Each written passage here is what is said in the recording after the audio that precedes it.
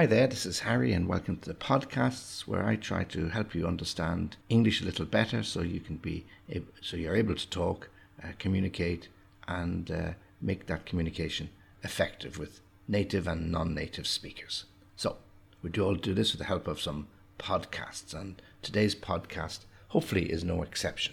We're going to look at phrasal verbs, expressions connected with the family, everything you need to know about children and yourselves in a hopefully entertaining way. So let's start. So the first expression, to get round someone. To get round someone. Well, this is to persuade someone to let you do or to let you have something, and you usually do this by using flattery. So you try to get round your father by telling him, oh, he's great, he's wonderful. Oh, by the way, can I borrow the car? Or you try to get round your mother to allow you to go to the disco. Okay, so to get round someone, to persuade them that they should let you do something. To take after someone. Well, of course, when children are born, we immediately want to try and identify which member of the family they most resemble. So to take after someone is to resemble a member of your family, both in appearance and character, or just in appearance, or just in your character, or you're just like your father, or you look like your mother, you take after your grandmother. Number 3, to tell someone off, usually for doing something.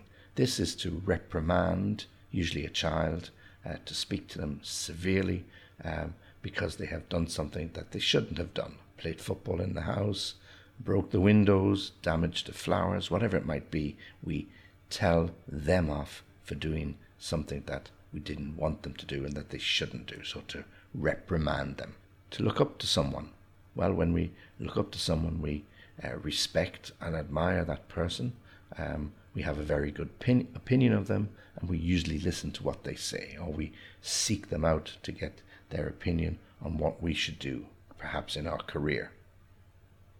To bring someone up. Well, to bring someone up is to raise that child, him or her, to look after that child until they are an adult, and where they can look after themselves, and to try and instill in them some particular beliefs, attitudes and approaches to life to make them a better person. So to bring someone up. Our parents brought us up, or he was brought up by his grandmother. To get out of doing something.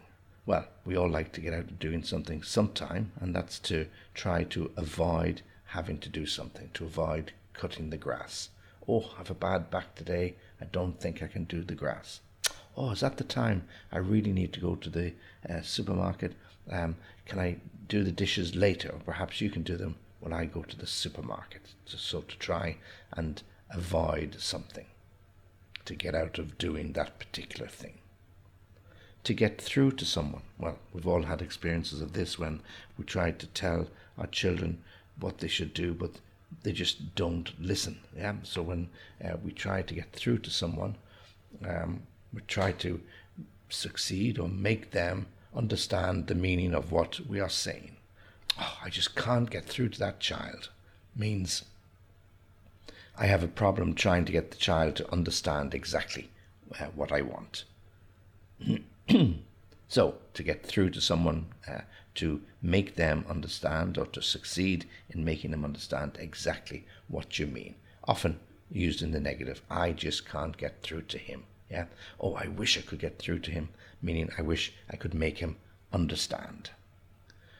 To grow up, well, when people grow up, they become more adult and mature.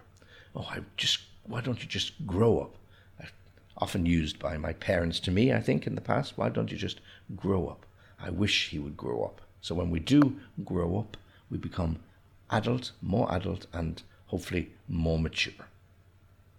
To get away with something, well, when we get away with something, we succeed in getting away with some little bit of mischief, like stealing the last biscuit or robbing the apple from the orchard.